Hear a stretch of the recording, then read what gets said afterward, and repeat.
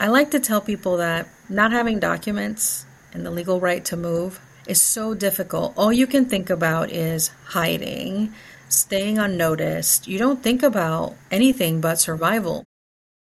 From Crossroads Media, this is See Hear Love, the podcast with Melinda Estabrooks, Season 8, Episode number 20. You are seen, you are heard, you are loved by God. You're not alone, you're fully known, you are loved by God. Well, welcome back to See Hear Love. I'm your host, Melinda Estabrooks, and I am really looking forward to this conversation today. And I will say this before I share what we're going to talk about and introduce our special guest. This was one of those moments where I've interviewed over 600 people, read, honestly, hundreds and hundreds and hundreds of books for interviews. But this book, this moment for me, was one of very few where I was actually stopped and had to really think and reread over and over again what was written on the pages, what this author shared. About a topic that I have kind of pushed to the side and have felt really strongly convicted after reading this book that I need to change some attitudes, thinking, and actions. And so this was a really important moment for me, I believe, as I start my new year. So I want to just preface that to our listeners and viewers that this is a really profound moment for me. I'm really excited for this conversation. So today, we're going to be talking about a lot of things. Some hard things, some really important things, some good things, some challenging things, convicting things. But today we're going to talk about our ethnocentric faith, empowering our immigrant neighbors rather than pushing them to the fringes of a white dominant culture. We're going to look at examining our incomplete and harmful traditional approaches to immigration ministries and activism. We're going to look at what should the church's response be to immigrants and refugees. We're going to be listening and learning about recognizing ourselves in our immigrant neighbors, that we are all foreigners. We're going to chat about how to dismantle white supremacy. And then out of all of this, hopefully come out of this conversation with new insight into our shared humanity and need for belonging and liberation. And to help us and me learn through all of this is my very special guest, Karen Gonzalez. Welcome, Karen. Thank you. It's so great to be here. I am thrilled that you're here. Karen, I'm just going to share a little bit about you. For those who don't know you, you are a writer, a speaker, and immigrant advocate who emigrated from Guatemala as a child. Karen attended Fuller Theological Seminary, where she studied theology and missiology, and she's worked in the nonprofit sector for 13 years. And in addition to her first book, The God Who Sees, Immigrants, the Bible, and the Journey to Belong, she's written for Christianity Today, Christian Century, Sojourners, and the Baltimore Sun. She lives in Baltimore, Maryland, and she's also written this book that we're going to talk about, Beyond Welcome, Centering Immigrants in Our Christian Response to Immigration, which everybody needs to get right now ASAP. So welcome, Karen. Welcome, welcome. I'm really looking forward to this conversation and your thoughts. But before we start into the book and talk about immigration, it's a new year, Karen. What are your hopes for this year? 2023. We've come through a lot the past 2 years, 3 years. Any hopes, thoughts for this new year? Yes. So thank you for asking that. I used to be one of these people that used to say, New Year, new me. I no longer say that. It's New Year. It's same old me. Really, my greatest hope for this year is not to have a terrible election season. I know this is the year it's going to start and we're going to see the candidates come out, and often it's so much mudslinging and so much attacking communities that are already marginalized. So my greatest hope is that it would be civil, that there would be discourse that's helpful and good. That would be the greatest thing that could happen this year for me. That's amazing. That wasn't what I expected. Usually when I ask this question, it's like, I've got a word, Melinda. I've got a hope. But I really love, again, even throughout the book, just thinking of others, thinking of impact of our community and neighborhood and our nation, about people. So it doesn't surprise me, Karen, that is that is your hope. And I think too, last year I was like, yay, 2021 was horrible. We're going to go into 2022. Woohoo! And that wasn't really a great year. I mean, personally for me, health-wise, I've shared this before. I was in ICU for a number of days. Didn't know what was going to happen. COVID, mental health challenges, so many things. And so I think you're right. I'm coming into 2023 with a more thoughtful, measured, responsible, maybe realistic response to the new year. It's like I don't have great expectations, but I think, my hope too is that in light of what you're saying, things go smooth and well and simple and right and true and good. So excellent. Thank you. Well, I want to hear your story, Karen.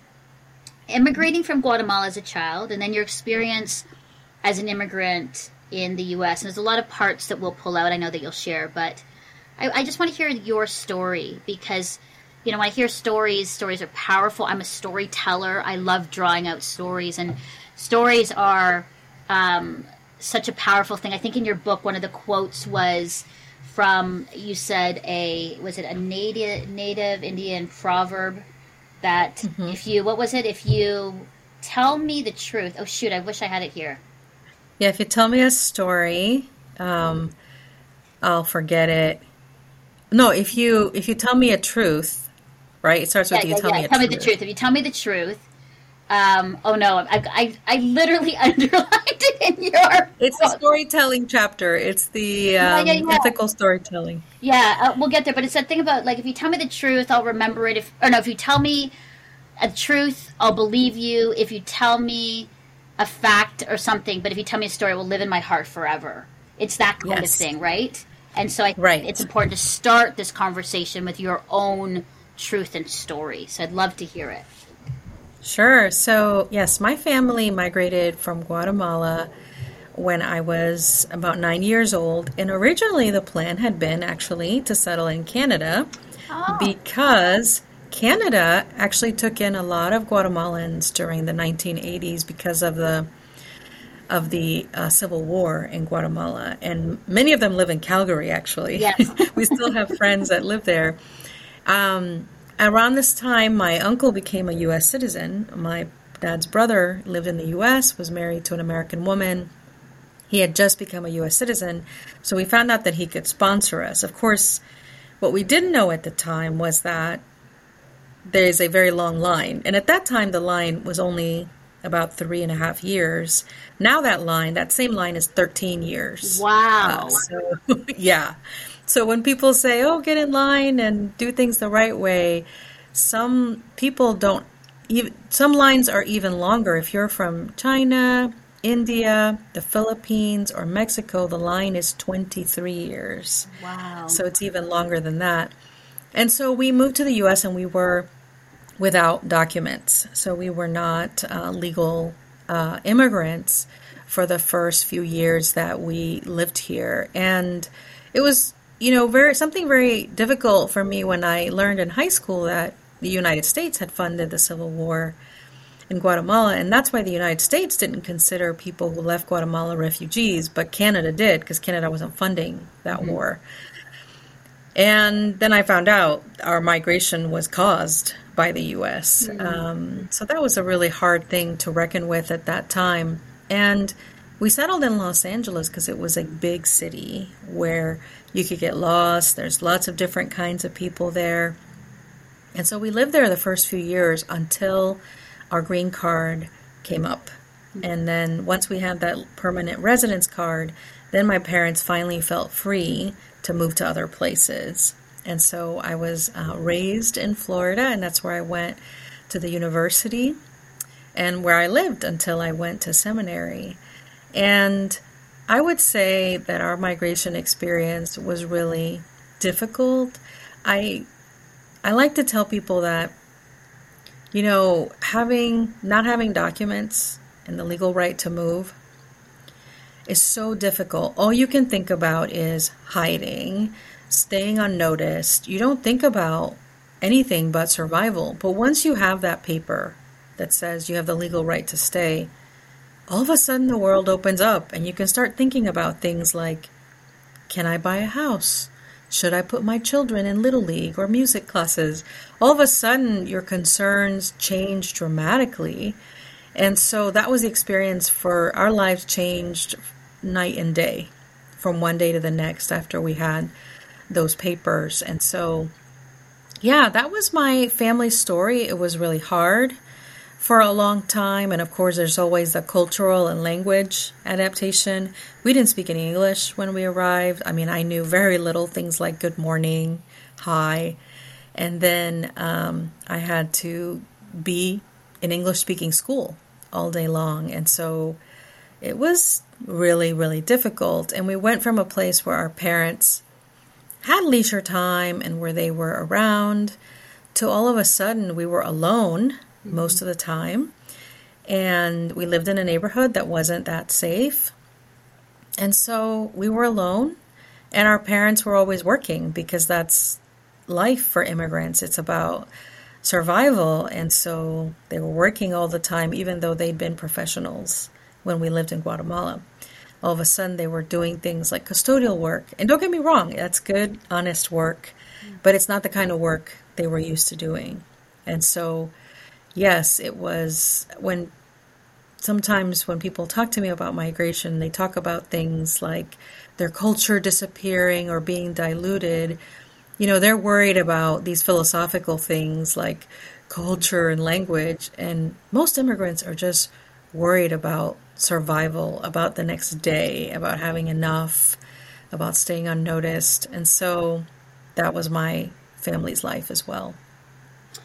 Terrence, you're talking about family, but now for you, how were you as far as forming this, becoming the good immigrant, assimilating so you didn't stand out? I mean, I understand that. I mean, I have a different story, but coming to Canada in 1986, and I've shared this throughout the time on the show about I was one of only 2 brown kids in my grade 8, one of 5 kids of color in my high school, and for the first time, because I lived in Asia most of, up to 13 years old, for the first time ever experiencing racism, and not even knowing what the heck, like, I don't understand this. I lived in Asia, and there was no issue there.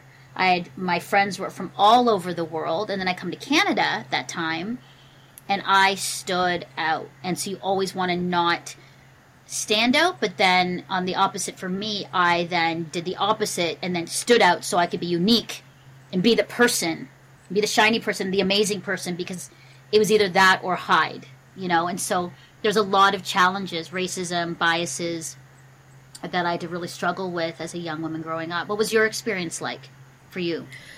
Yeah, so in our family, and I would say it's something that I felt from the culture as well. There was this pressure to be the good kind of immigrant because everyone around you talked about the bad kind of immigrant, the immigrant that didn't speak English well, that didn't understand how to navigate the culture, that didn't migrate legally, the immigrant that wasn't super grateful, and the immigrant that was collecting public benefits, perhaps, or was nostalgic for their home country and had, flags and other symbols of that in their home or in their car. So in my family, I feel like my parents were very clear, hey, there are immigrants here that are seen as the bad kind of immigrant, and that's not who we are. We are going to be the good kind, the hardworking kind that puts our head down, and we're going to, we're going to have some upward mobility here. We're going to go to college. We're going to learn English well. Not only are we going to learn English well, but we're still going to speak Spanish at home. So there were a lot of pressures to be a certain kind of immigrant, and I never realized the toll that took on me. But there was this kind of, it was all very unspoken, but my parents sometimes said it in very direct ways. They would compare us, to other kinds of immigrants that have parades and that have their flags out. And so I lived under this rubric of worthiness And so even my closest friends didn't know that my family had been undocumented, that we hadn't had legal papers to move. It's not a story I really talked about. And, the first time I was laid off from a job and I had to collect unemployment, I just felt a deep sense of shame. Like, this is what a good immigrant does not do. A good immigrant does not collect public benefits, even though I'd never done that in my whole life. And this was a legitimate situation of need. And when I started struggling with depression and thinking about that, everyone wants the able-bodied, hardworking immigrant. And all of a sudden I was not well. And that brought on a whole lot of shame because I felt like this is not a desirable kind of immigrant person. And so I started to reflect, after this season on how much this rubric, this idea of the good immigrant was really deeply harmful, not just to me, but to others, because I used that same rubric of worthiness for other people, not just myself. And it really took away also from the image of God in me, because here's the facts. Countries want laborers, but what they receive are human beings. And immigrants are no different than any other human being. We have the same flaws. We have the same frail humanity. And all these things that I thought were so shameful are actually just part of being human. And I was taking that away from other people as well. This pressure was taking me not just away from the gospel, but also away from Christian community, because I didn't feel like I could be fully myself. If I was fully myself and I was so flawed as an immigrant person, then maybe I just didn't deserve inclusion. Maybe I'm one of those people that should go back to their country, the way that you hear people say, if that makes sense. Wow. I hear a lot of that, the shame of it, and that's really hard. I mean, and you went through a lot of difficult times, your mother's passing, and the depression, your father's challenges with his, mental health. It's a lot. It's a lot for a woman to carry. Yeah, it was really a lot. And yeah, when my mother died, I felt in a sense I'd lost both my parents, because my father was not able to cope, and he fell into alcoholism and really started struggling with his own mental health. And so it was a really difficult time to not be able to say, I need help, to have to pretend and keep up a front of a certain kind of person, because I felt that my family and I were guests. And I think it's harmful to talk about immigrants in terms of guest and host, because I don't know about you, but when I have a guest at my house, people are on their best behavior, even though you say things like "Mi casa es tu casa," right? Your home is mine. My home is your home. People still behave as if it's your home, and they're cautious and careful. And so we can't put that pressure on people to be perpetual guests for generations, because this is what happens to those of us that are brown and black or Asian. We can't melt into whiteness the way that Italians did and the Irish did, and Greeks and other Southern Europeans and Eastern Europeans. That's not going to happen for us. And I have a friend in California who is like third generation American born Chinese. She still gets asked where she's from, and she's like, "Here, I'm from San Francisco." Yeah. I think the same thing. They're like, "Where are you from?" I go, "Burlington, Ontario, Canada." No. But then it's so awkward. Kind of like, "No, I mean like where?" I'm like, "Burlington, Ontario, Canada." Like, that's where I've been living. Well, what's your citizenship? Canadian? Well, you know what I mean, Melinda. I'm like, no, why don't you tell me? Like, I'm always like, exactly. What are you actually asking me? Because those questions are actually incorrect in what you're asking, like what you're saying. I know what they're trying to do, but I let them kind of go a little bit, because I'm like, ask the right question. Exactly. Like, what's your ethnic background? And then you can ask them, what's your ethnic background? Which I do, and they're like, I think a combination of a number of things. I go, okay. Yeah. No, I think that's a really good point about the guests and hosts. I think that's really important to know. And I'm sorry that you carried a lot of that, Karen, with you. Because, I mean, women enough carry shame on a number of fronts, but then add shame because of being an immigrant and what you believe or was told that was put on you to carry even more. Now you've got more that has been placed on you to carry in the burden. How did you, and you could still be, continuing to go through it, but how did you work through and wrestle through shame and maybe not having to live in the good immigrant, but being in the middle of the good immigrant and the bad immigrant? Like what has that looked like for you, and how did you process and get there, or are getting there? Because I know it is. Yes. Yeah. Thanks for asking that. That's a great question. I really started to wrestle with this as a harmful myth that was put upon me. When I started doing advocacy for the children of immigrants who were brought here when they were small kids, and in the U.S. we call them Dreamers. The DREAM Act is part of that because it's an acronym. But basically, they were brought here as children by their parents, and they were unauthorized immigrants. And often they're held up as, oh, it's not their fault. They're these, hardworking, they're college students and young adults, and it's not their fault. They were brought here as, undocumented. And so they're often pitted against their own parents. Like their parents are bad people, bad immigrants. But the children are, these innocent, good people because they were children. And to me, that seemed entirely unhelpful because, first of all, I never met any dreamer that felt like their parents were evil and bad people.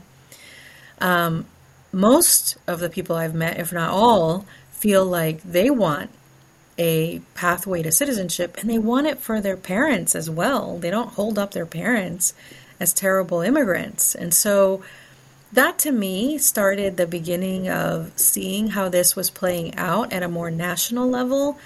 And I thought, I wasn't involved in this discussion, but I thought this is wrong. Why are we pitting people against each other as good and bad immigrants when in fact what we need is advocacy for everyone? And that's when I really began to not just address it, publicly in terms of advocacy, but also internally.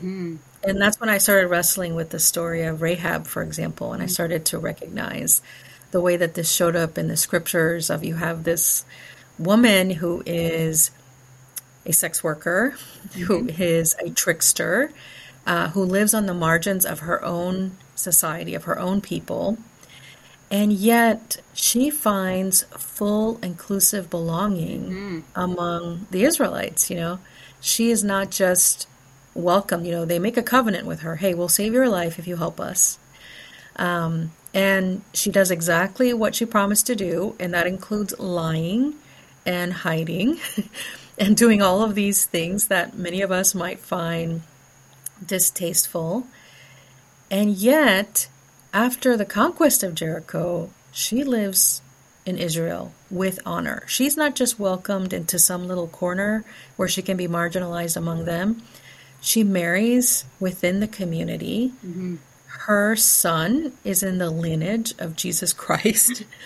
She becomes an important member of the community, and she doesn't live with this bad foreigner kind of cloud. She lives as family.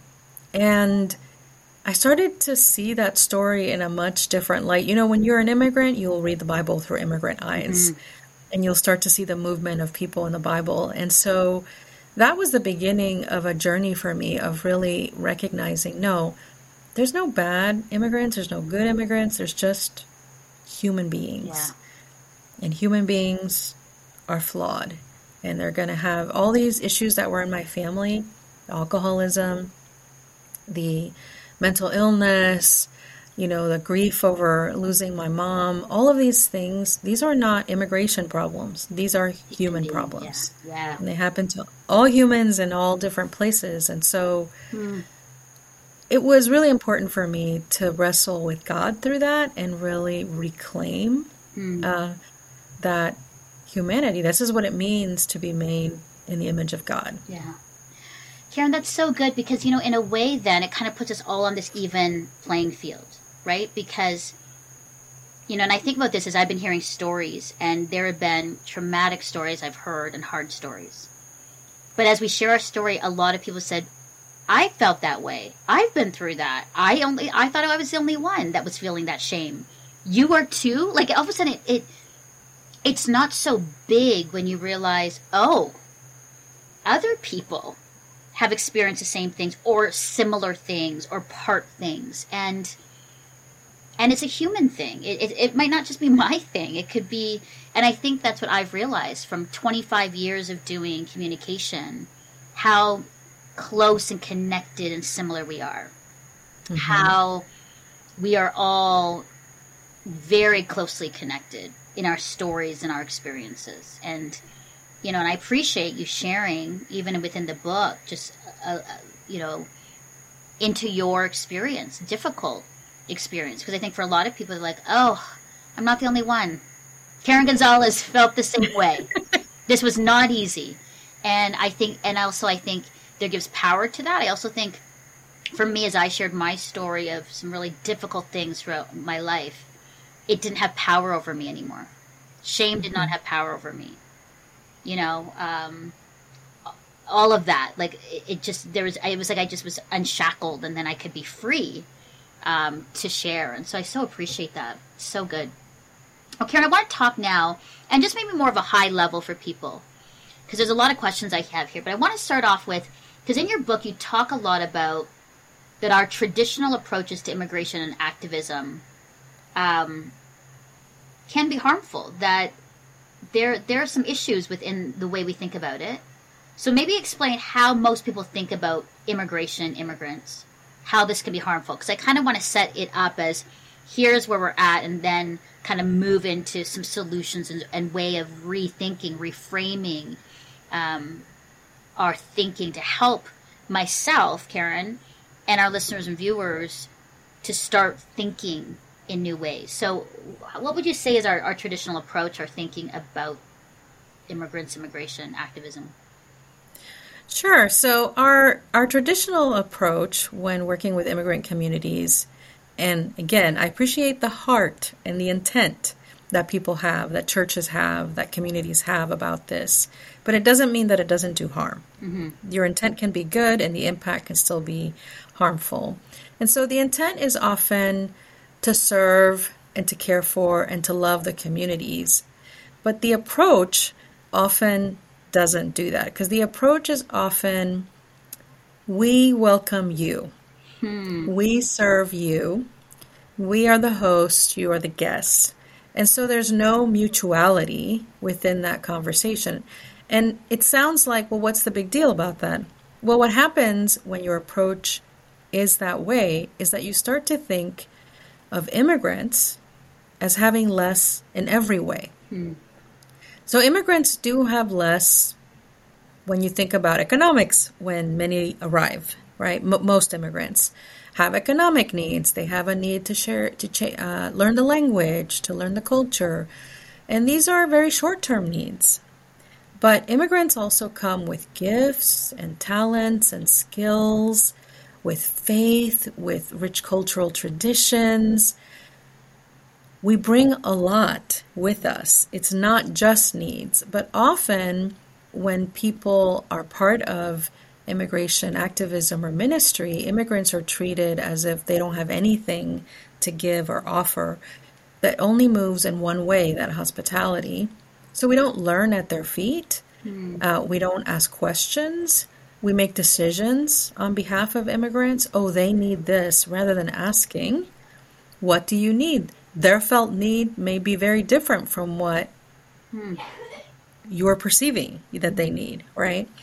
And so that's where I think that kind of charity work, ministry work, activism, however we want to call it, really what it does is it turns people into needy strangers. And it really puffs up the host, right? That person gets to be a savior, gets to provide, gets to impart.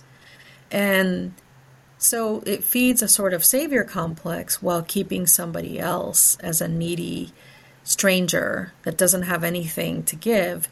And so that kind of ministry is extremely harmful. And it shows up in really, really subtle ways. I remember having a conversation with a woman who was volunteering with refugee resettlement. And she was really upset. And she was telling me how this family, this refugee family from Somalia, was buying a TV. And I said, well, aren't they using their own money? Yes, they are, but it's a waste of money. They should save it. And they should save it and, buy a house or move into a different place. And I said, but they're adults and it's their money and they get to decide how they want to spend it. And, she was very insistent with me. And I said, look, I have a TV. You have a TV. It is not a necessity for anyone. It is always a kind of luxury item, right? But it's sometimes very nice. Where she lives, there's channels that are in the language of the Somali refugees. And so they get to connect with their community. They get to relax and not be in a stressful environment where they don't know the language and the culture all the time. And I said, and isn't that an important thing for that family?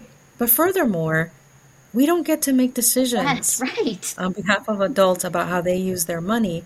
But this is the way that immigrants are often treated. And again, it's very nuanced and subtle, the way that shows up. But it's like saying, I know better. It's the way you might interact with a child, very paternalistic. And so that's the way that it shows up. Now, in contrast, I know this church community where I live here in Baltimore, and it was really interesting during the pandemic. The church is in a neighborhood that is full of Central American families. And rather than making a decision for the families, they asked the families, what can we do to support you? We know many of you are working. What can we do? And the family said, we would really love it if you would help us, help our children to do remote schooling by offering your Wi-Fi. And they could have made a decision. They could have said, oh, these people need, food pantry or or something else. But instead, they actually asked the question and they were given a response. And so that is the right way to work with people. And so, I think that it happens a lot. And I understand that the heart behind it isn't, to harm people in any way, but it still does. We still have to honor people's full humanity, and we have to respect their choices and respect their full dignity.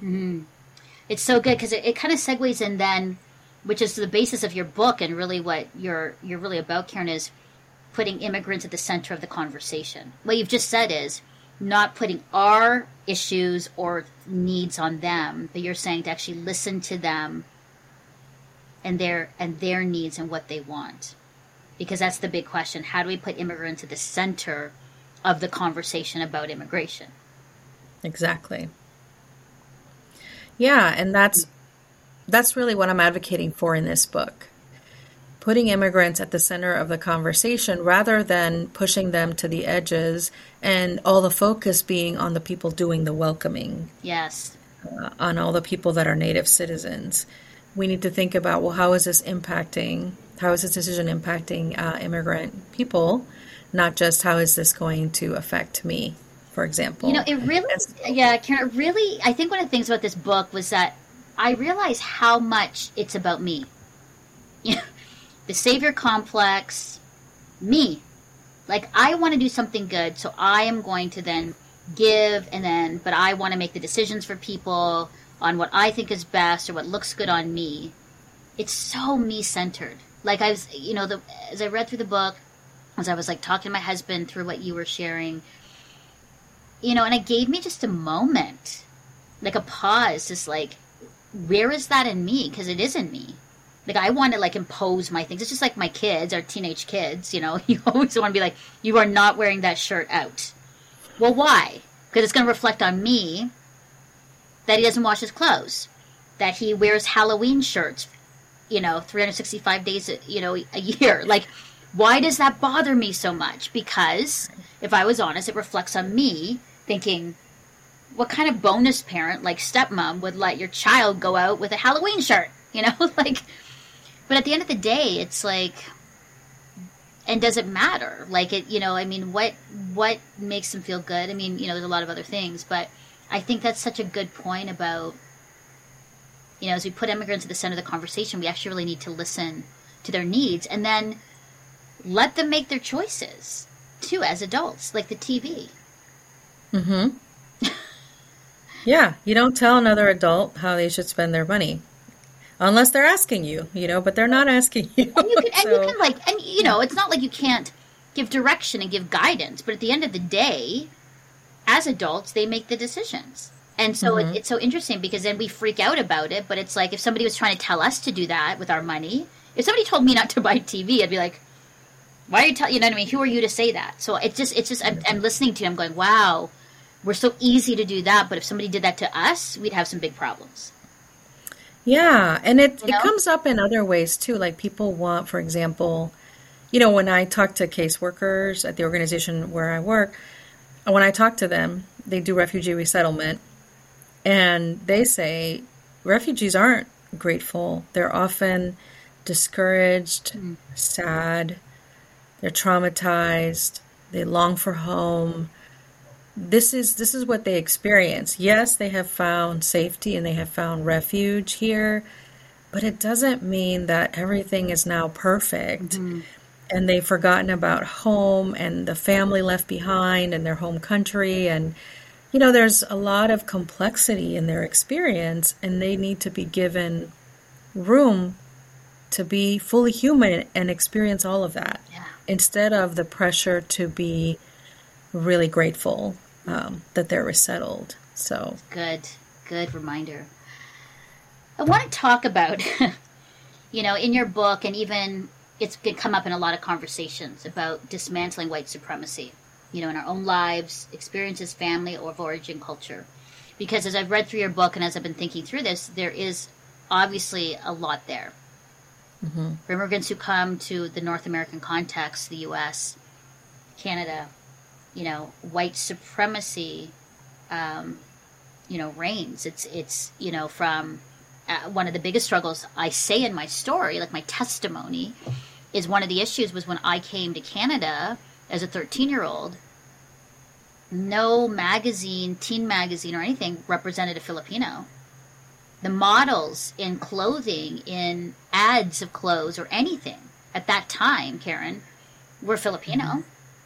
They're all white, blonde or fair, like Bionic Woman that you mentioned, Lindsay Wagner in your book, which I loved that show as well. But that was the picture of beauty, was light skin, blonde hair, light eyes, thin, no big booty like what I have, or big lips. I used to be, I was always made fun of for my big lips when I was growing up. And for my body shape, I'm little, I'm under 5 foot, but curvy. I mean, I was not the look of beauty.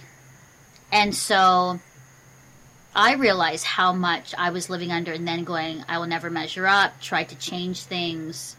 And so let's just talk about that. I think that's really important, especially for our younger listeners and viewers who are struggling with this. Let's talk about what kind of conversations we need to do, what kind of change in our thinking do we need to do as we dismantle, you know, the white supremacy within our own lives. And for some people, they're like, that's not in my life, I'm not affected by it. I think we all are. I believe we all are. Yeah, I believe we all are, because we're all connected. Well, very similar to you, Melinda. I had the same experience of not seeing women that look like me anywhere, and feeling very much outside of the culture with no representation of me or my body anywhere. And I think one of the biggest pressures I experience, and I think one of the ways that white supremacy shows up, is in the pressure that we put on immigrants to assimilate. Yeah. And I think often people don't realize that there are other and better ways to help people adapt to a new country, because assimilation is essentially asking people to shake off their culture and to replace it with American culture or white Canadian culture. And that is a lot of loss for us and our families.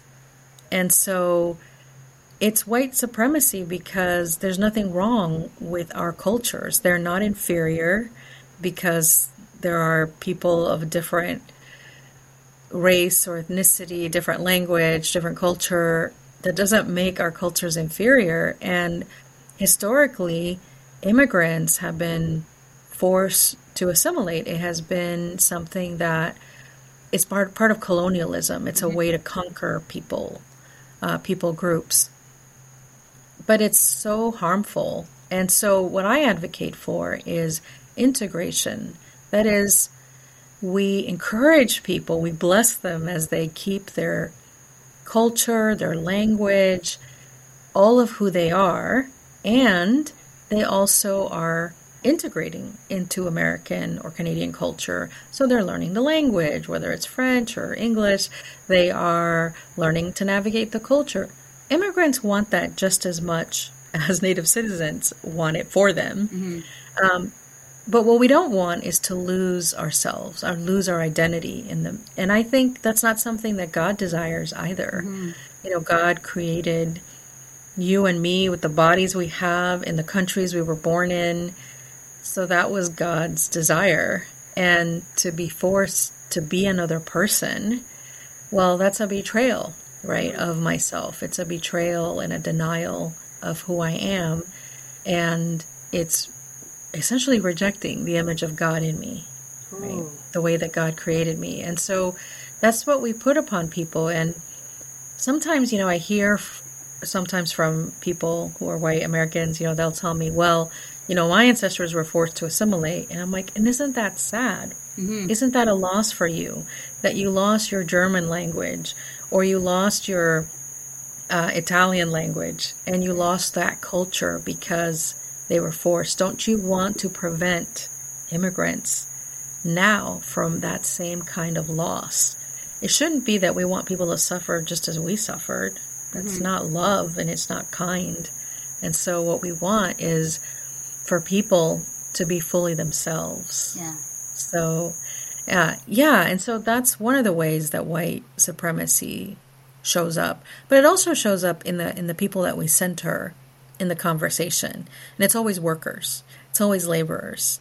So it's human resources, not human beings. These brown people, Asian people, black people, they come here to work and support our systems. But they're not human beings. Yeah. And so we don't have protections for them. We don't care, you know, what's happening to them, how they're living, that they're on the margins of society, that their neighborhoods are under-resourced, because we only care about the work and not the human being. And that's another form of white supremacy, because it's essentially saying some lives are more important and worthy than other lives. And usually those lives that are more worthy are white. And it's very problematic. And again, it's not as if people are screaming in the streets, we're superior to you, but it shows up in the systems we create, the words we use, the pressure that we put on people. When we tell people to speak English, you see so many videos on TikTok and Instagram and of people being rude to an immigrant person and telling them to speak English. We see other forms of this when people are pressured to give up their culture. And I tell in the book, I talk about how I lived this fragmented kind of life where I was one person at work and another person, because I didn't feel the freedom to be fully myself. I saw how the people who were fully themselves were marginalized and treated in the first job that I had. And I didn't want that for myself. And so I think this is the way that it's showing up. And it's something we really have to root out. This is not the way of God. this is sinful Yeah. and incredibly harmful to people. So good. It is still there. I will say, especially in my context of Canada, you know, the change as far as acceptance of people of color.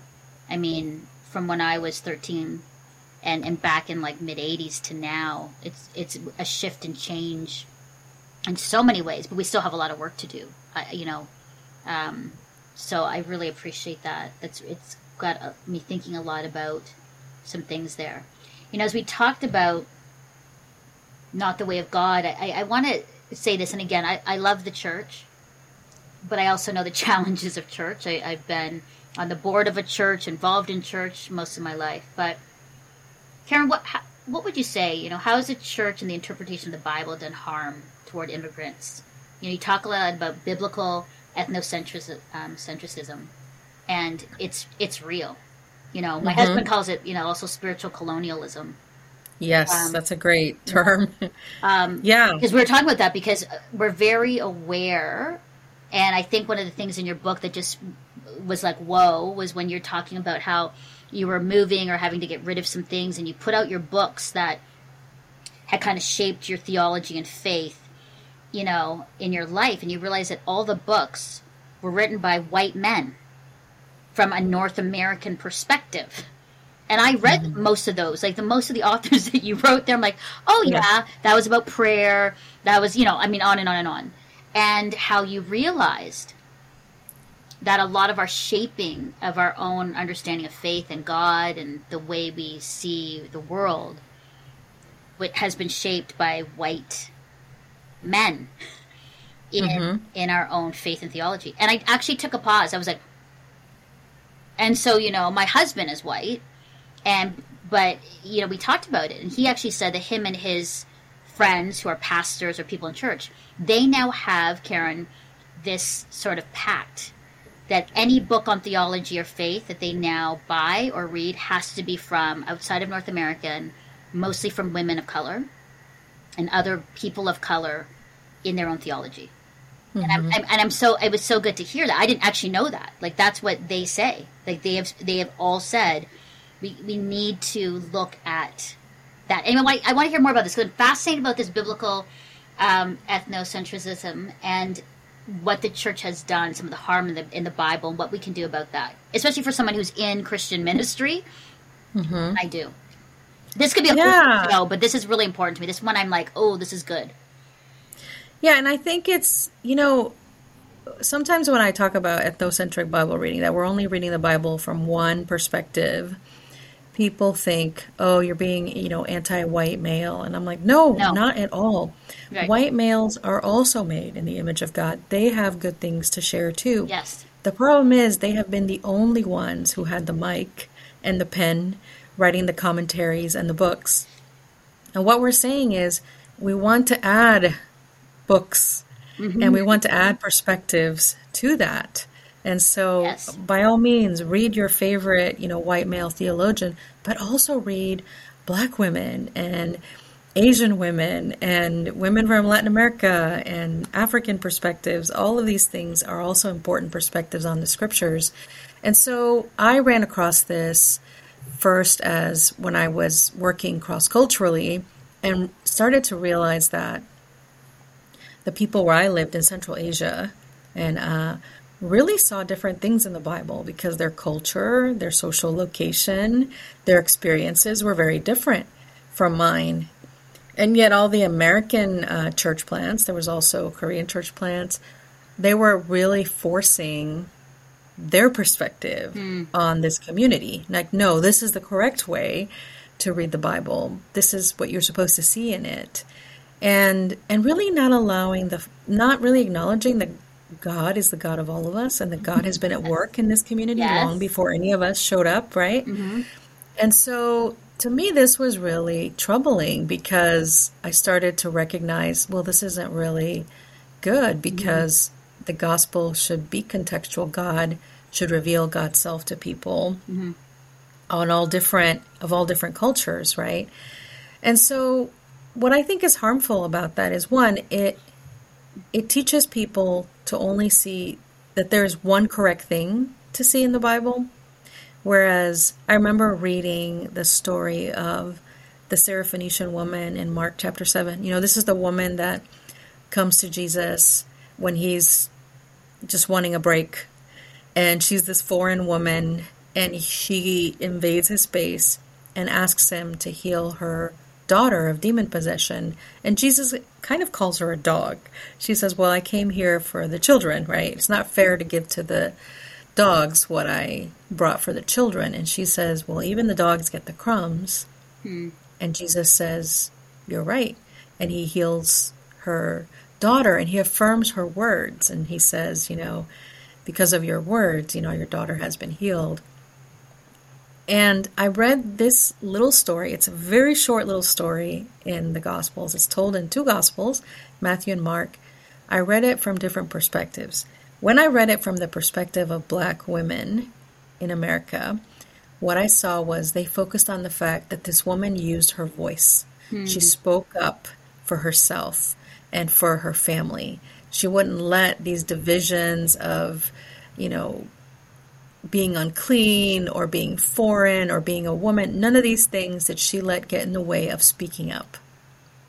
And when I read it from the perspective of women who are Latinas, what they saw was a mother surviving, doing everything she could, breaking rules if she has to, but she has to survive for herself and for her child. And when I read it from the perspective of white males, again, they also have a valuable perspective. What they saw is they felt that this was a kind of theater, that Jesus was pretending for the sake of teaching his disciples. And so they saw Jesus had just said in the verse above that it wasn't what was outside that made you unclean, but what was inside. So they saw, obviously, then, if that's true, and Jesus has just said this, then this is a kind of theater for teaching people. So again, same story, but different people read it differently. And this is really valuable because all those perspectives are true. We do need to use our voices to speak up against injustice. We do need, right, the people who are willing to break rules and speak out and to get something just and good to happen in the world. And then we do need people preaching and speaking the truth and illustrating it to others. All these things are necessary and important, but we've only gotten one message of those. And we're missing the richness of the body of Christ when we're not allowing all these diverse perspectives. And what we're telling women and people of color, people from other ethnicities, what we're telling people is that you're less made in the image of God than white males, because they're the only ones who get to interpret the Bible.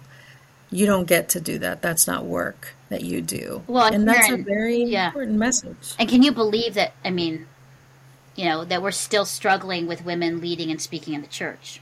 To this day, I still, again, people could be like, but, I have a 16-year-old daughter who overheard me in a conversation talking to somebody about that. And she was shocked because she goes, all of your friends, Melinda, are CEOs, presidents, media personality, authors, speakers, outside of the church, all doing it. And she goes, and did I just hear that you have a friend who can't do that in the church, where it's supposed to be a freedom and liberation and opportunity? And I said, I know, honey. And it just, for this generation, it's incomprehensible to them. And even when I talk to you about this, I still can't believe that there are still those challenges. Thankfully, I have found spaces and churches that are very pro-women. And I have, honestly, thank God, communities and friends and family who have all my life encouraged my abilities and passions and giftings. And so it's been hard kind of on the outside, but in the inside, I've always had, mentors and people who've really pushed me forward. And that's the big thing, even when I had great opposition. But, the other part, too, that I liked is that you also mentioned the story of the prodigal son.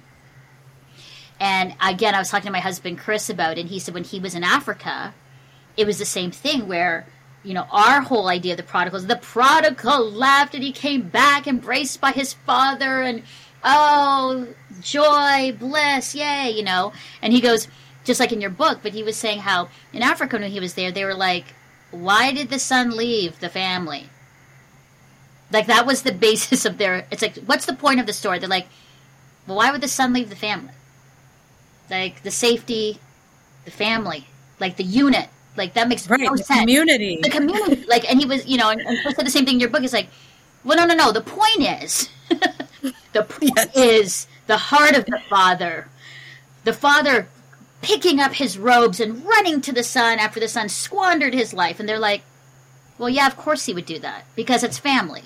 But back to the point of, why did the son leave in the first place? And you're like, oh, because I've always been taught, that story is from this perspective of the ridiculous son and wanting to do his life and the father, and then you've got the, disgruntled older brother in the back and, all that stuff. So I think what you're saying is so true. Like, the perspective of the scriptures from different cultural context and gender and experience is rich. And I think what really came to me, Karen, was that we have missed out on that.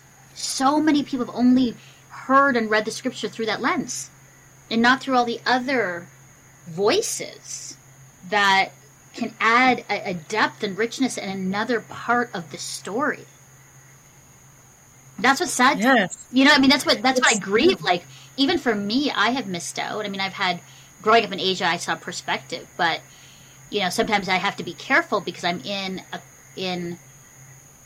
a culture here in my Christian ministry and in, what I do, and where there is sometimes a narrative, a perspective. And so, what you've really challenged me in is just this intentionality of hearing the stories through different voices and lenses. It's really key. It's really good. It's really great in your book to bring that and bring it to my attention. I'm like, oh, I've got to remember that and be intentional about that. So I appreciate that. I could talk to you for hours and hours, and I have like 5 more questions, but I'm going to jump to one last one because I think for people to get this book again, Beyond Welcome, I love how you talked about the stories of Joseph and Moses and what you'd mentioned earlier, Rahab, sort of guiding us through these characters who were also foreigners, how they had to assimilate different outcomes, different experiences, but how God used them. I think that was incredible in the start of the book. You talk a lot about looking at Jesus and his hospitality in the Bible and what we can learn from him in our kind of reimagined hospitality, and that's good. But maybe we should end on this whole idea, which is always interesting, is that we are all foreigners, and you keep saying in the script in your book, our citizenship is the kingdom of heaven. I think it's a good end to just remind people, like, we all are foreigners. Like, as we're talking about immigrants, how to be, how to look, how the church should respond. Your thoughts on that, Karen? Just this idea. Yes, it's really interesting that this verse about how the only citizenship that matters is citizenship in heaven is given to us by Paul. Mm-hmm. And Paul was a Roman citizen. Yeah. He was a Roman citizen, and he experienced the privileges that came with that. And even with that privilege, he tells them, listen, the only citizenship that matters is citizenship in heaven, because here's the thing. Citizenship in any country will give you a few things, but take from you a lot. Taxes, for example, right? Mm-hmm. That gets taken. Sometimes military service is required of you, right? There's a lot that's taken from you when you're a citizen. The right of belonging takes a lot from you. But here's the interesting thing. Being a citizenship in the kingdom of heaven doesn't take from you at all. In fact, you only benefit. You only receive. You receive, one, being part of the family of God. So you receive this belonging into a kingdom that never ends, into a kingdom that's never going to be conquered or destroyed. You are welcomed into a body, a family, a community. So this is the only citizenship that matters, says Paul. So he telling people essentially, look, it doesn't matter being a citizenship of Rome, right? We're reading this 2,000 years later. Rome has long since ceased to be an empire. And empires have come and gone. But the kingdom that we belong to is a kingdom that will not end. And that's why this is the only citizenship that matters. It's really, really beautiful the way that he, we kind of lose some of the meaning of his words because our contexts are so different. But he's essentially saying this means nothing to me, this Roman citizenship. We are all foreigners because our true home, is in heaven. It's with Christ. So good. Karen, this was rich. And there was other questions I wanted to ask you, but we'll have to do it another time. Or for our viewers and listeners, we'll just have to get this book, Beyond Welcome, Centering Immigrants in Our Christian Response to Immigration by Karen Gonzalez. Karen is also on Instagram is it Karen J. Gonzalez? @ Karen J. Gonzalez. So you can check her out there. Karen, thank you. Thank you for the work you're doing, your story, this book. So good. It was so good. And it was so timely for me. It was just a great book. And it was great to chat with you. It really was. Thank you. Thank you for just being with me. Thank you, Melinda. It was great to have this conversation. Really appreciate it. And to our listener, if this conversation has been a lot, I hope you'll take some time today to listen back to Karen and my conversation. Take some notes, pray, talk with someone about what you've heard Karen say.